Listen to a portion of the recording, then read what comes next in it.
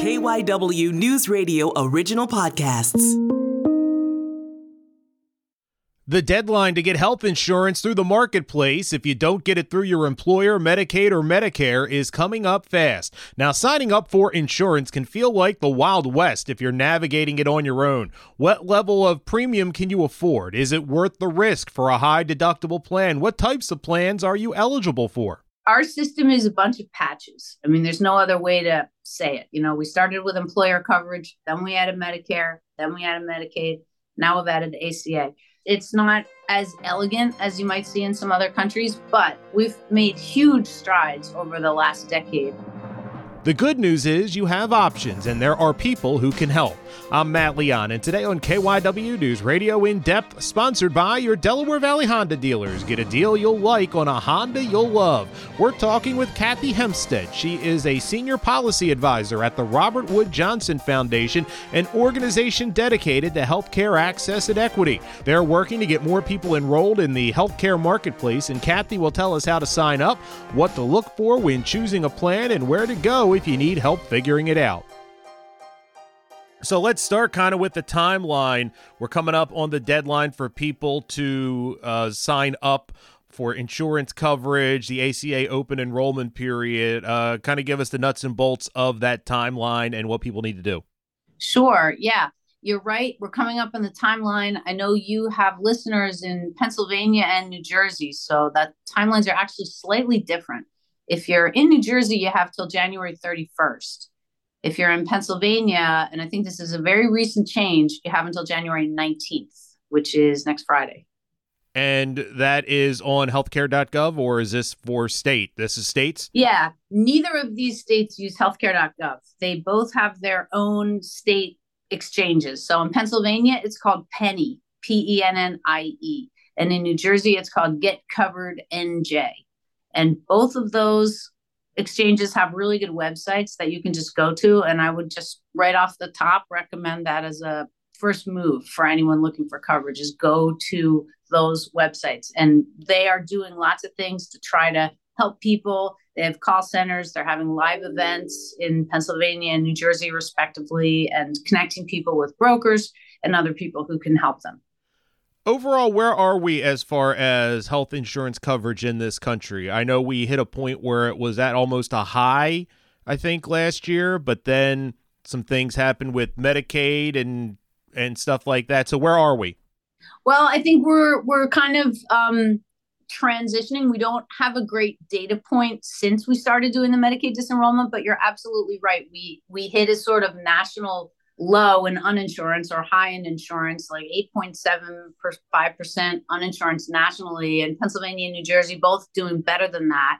And, you know, in part that reflected the fact that we had stopped checking eligibility for Medicaid during the pandemic. So we had people in Medicaid, some of whom were not necessarily eligible. So now we're seeing some people losing their Medicaid eligibility as the redetermination happens. And the truth is that most of those people, almost all those people, do have another offer. So they're either eligible for employer insurance, maybe some have aged into Medicare, and the rest would be eligible for marketplace coverage. So in a perfect world, we don't really need to lose that much coverage in this process. But the truth of it is we probably will lose some because some people won't take an employer offer because it will be, you know, it'll be costly, or they might not enroll in marketplace coverage. So by encouraging people to look at the marketplace, it definitely is an effort to try to maintain the momentum that we've got with coverage and keep enrollment as high as we can. Did I hear correctly? The Inflation Reduction Act kind of tried to address or tried to make it life easier on the marketplace?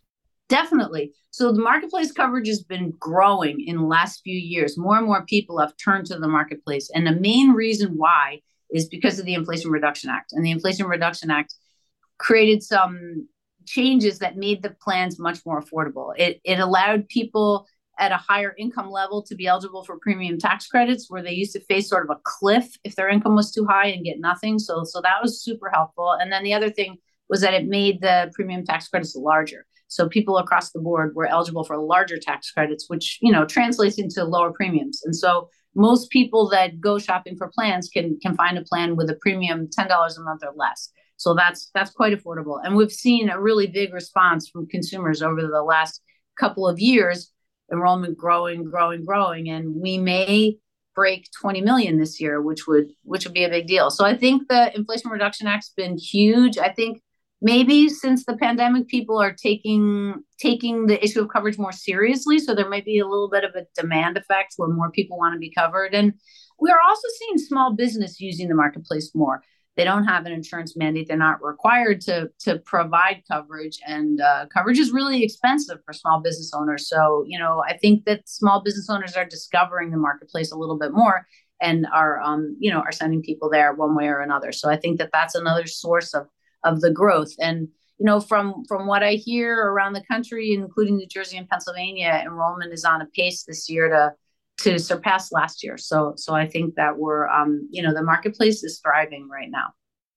If you're looking to get a plan, what would you recommend people should look at when it comes to kind of getting the best plan for your needs? I mean, obviously affordability is right at the top there, but kind of past that, what are some other things people should take into account? Because I know when I was first involved with insurance, the only thing I was worried about was what was the cheapest or what could I afford, stuff like that. But as you learn, it goes much deeper than that.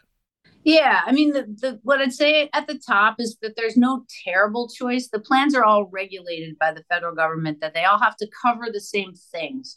So in terms of sort of big picture things, you can't make a horrible wrong choice and find a plan that, won't cover your cancer treatment or something like that. There are different metal levels, bronze, silver, gold, that basically indicate how much you're going to pay in a premium versus how much you might pay out of your pocket when you go seek care. And obviously the higher you pay for your premium, the lower your copays, the lower your deductible. Almost everybody picks a silver plan. So, if you know you're going to use a ton of care and you can't stand paying a big bill, you might choose a gold plan. If you are really, really tight for money, or, on the other hand, you have so much money that you don't mind paying a couple $1,000s at once for something, maybe you would pick a bronze plan, but almost everybody picks silver. So the plans are regulated by the federal government in terms of what they cover. I've talked about the metal. Then I think what you really want to look for is two things: the provider network, because, the plans, the insurers, and there's really quite a bit of choice in almost every place, especially somewhere like Philadelphia. You have quite a bit of choice of carriers. The carriers are creating different provider networks. So you want to look at the provider directories. If you're already kind of in relations with certain providers, you want to see if they're included in that network, if that's important to you. It's not important to everybody, but for lots of people, that's super important. They want to be able to keep their doctor. And then the other thing you might look at is if you take an expensive medication, like a brand medication like Humira or an AIDS medication or something that costs a lot, you might want to look and see, where's that medication on the plan's formulary? Because, they're not all the plans are the same in terms of where they tier the different medications. So you might find for a particular person, it might really matter which plan you pick. So those are the two things that I would mention. For many people, those things aren't that important. Maybe they don't really take an expensive medication. They don't see a lot of doctors. So for them, you might really just look at price and the location of where the doctors are. But if you're really shopping on features, I think those are the two features I would recommend people think about. We need to take a break on KYW News Radio In Depth. We will continue our conversation with Kathy Hempstead, Senior Policy Advisor for the Robert Wood Johnson Foundation, in just a moment. But first, there's nothing quite like the Honda Accord Hybrid and the CR-V Hybrid when it comes to exhilarating efficiency. With hybrid technology and thrilling capability, these vehicles deliver an electrifying performance on every drive. This new year, discover for yourself what truly makes these hybrids special. Redefine your driving experience with Honda, KBB.com's best value brand of 2023. Contact your local Honda dealer today about the Honda Accord Hybrid and the CR-V Hybrid. And now on KYW News Radio In Depth, let's continue our conversation about health insurance with Kathy Hempstead, Senior Policy Advisor for the Robert Wood Johnson Foundation. Health insurance has been such an issue for so long in this country, but it does feel like we're starting to turn the corner and get this right from a macro sense when it just comes to getting more and more people coverage? As someone who studies, is waist deep in this, does it feel like that to you, that we're starting to get it? Yes. Our system is a bunch of patches. There's no other way to say it. We started with employer coverage, then we added Medicare, then we added Medicaid. Now we've added the ACA. So it's not as elegant as you might see in some other countries, but we've made huge strides over the last decade. And, the individual market used to be just completely underwritten. So if you were sick, you couldn't get a plan. So if you didn't get insurance from a job and you weren't eligible for Medicaid, you were really out of luck. And there was no place you could go. So this has been a tremendous improvement that has really helped millions of people. And the Medicaid expansion that, New Jersey and Pennsylvania did and most other states have done has been helpful for the lower income people who are actually, their income's too low to allow them to go into the marketplace. Now there's still some states in the country where we have people in a coverage gap where they're too poor for the marketplace and not poor enough for Medicaid. So we're not done. And there are still racial differences in health insurance coverage. And there's a big income gradient. So it still reflects some inequality in this country, but we have made a lot of progress. And it's really great to see people turn into the marketplace and, see enrollment grow, because the more that enrollment grows in the marketplace, the better the risk pool will be, the healthier it'll be. And, it'll become a more sustainable source of coverage. If you are offered employer coverage, would it behoove you to still check the marketplace to see if it's better than what your employer offers? Because I think a lot of people just default to, if they are in a situation where the company they work for offers it, they just kind of go in there. But is that an option, something people should at least take a look at? Well, you're only eligible for a marketplace plan if your employer offer is considered unaffordable. So you can't just choose, if you have coverage somewhere else, you have to take it. Like if you're eligible for Medicaid, you have to be in Medicaid, unless you want to go into the marketplace and take no tax credit and just pay retail, which would be really expensive. And same thing with employer coverage. If your employer coverage is considered affordable, and if you're not sure, you can check. Some employer coverage is really skimpy, especially for dependents. Sometimes employer coverage for dependents is really, they're not paying any of the cost. So if you think your employer coverage is not affordable, you may be able to go into the marketplace. But in general it is, and then you can. Talked about starting to get this right. If you were in charge, what are things you would like to see to kind of have health insurance in the United States take kind of the next big step forward?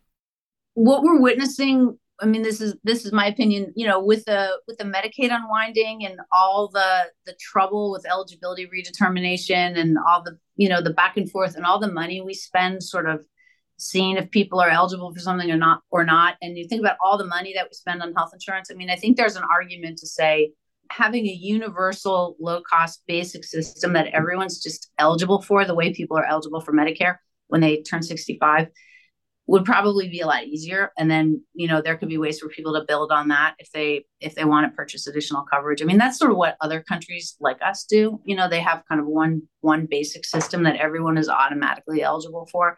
And then there are opportunities to buy more coverage. We haven't gotten there yet, although I think some people support that. But I think there was a gaping hole in the system that we had that the ACA has filled.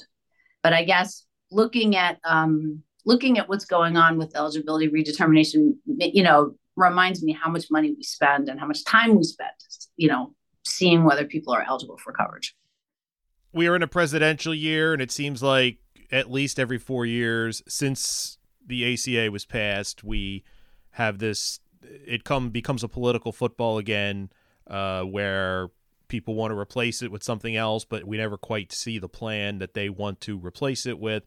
This is mostly Republicans that are unhappy. What damage does that do is my question, when they're, even if it's just rhetoric, but kind of putting this uncertainty into the ether when it comes to the ACA and the future of healthcare.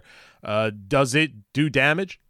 It's not constructive. I think when you have a marketplace with 20 million Americans enrolled in it, it becomes pretty hard to say you're going to take it away. And I think when you really look at what people say, they say something better or supersede it, and I feel like the obvious thing that would supersede the ACA would be some kind of universal coverage system, which, I don't think we're hearing anybody talk about. So, I feel like the ACA is pretty well established now. And even in some of the states that you think about, like Texas or Florida, where, there's been a lot of anti-ACA rhetoric. Those are states where the people that actually live in those states are, millions and millions and millions of people enrolled in the ACA marketplace, because they need that coverage. In places like that, employers are less likely to offer coverage. They haven't expanded Medicaid. So, the ACA is a lifesaver. So, nobody's happy with health insurance. Even people that have insurance are mad about how much they have to pay at the doctor, how much they have to pay for drugs, like the lack of transparency in hospital pricing, all the ways that it doesn't serve consumers well. So I think it's always easy to stir the pot around health insurance, because there's always things that people are dissatisfied with. But I think that there've been some really positive accomplishments. The ACA and also the IRA and the policies to reduce prescription drug costs. I think there's been a lot of support for that, and I think we're seeing some useful policies. So people that say they want to replace the ACA, my ears are open to hear what they want to replace it with, but I don't think anyone's going to take coverage away from 20 million people. One of the things when you have coverage is you can go blind on the paperwork. And I don't even mean just signing up. I mean, you go to the doctor and you get a, 8-page thing of explanation of benefits and stuff like that. Could you give people some insight? What are the things to zero in on that really pay attention to, like on those benefit sheet packages? That's a good example of one of the complexities in our system that make people crazy, is all these different, flexible spending accounts and different ways we have to shelter income from taxes that we spend on health. And, everyone has a slightly different thing going on with their employer.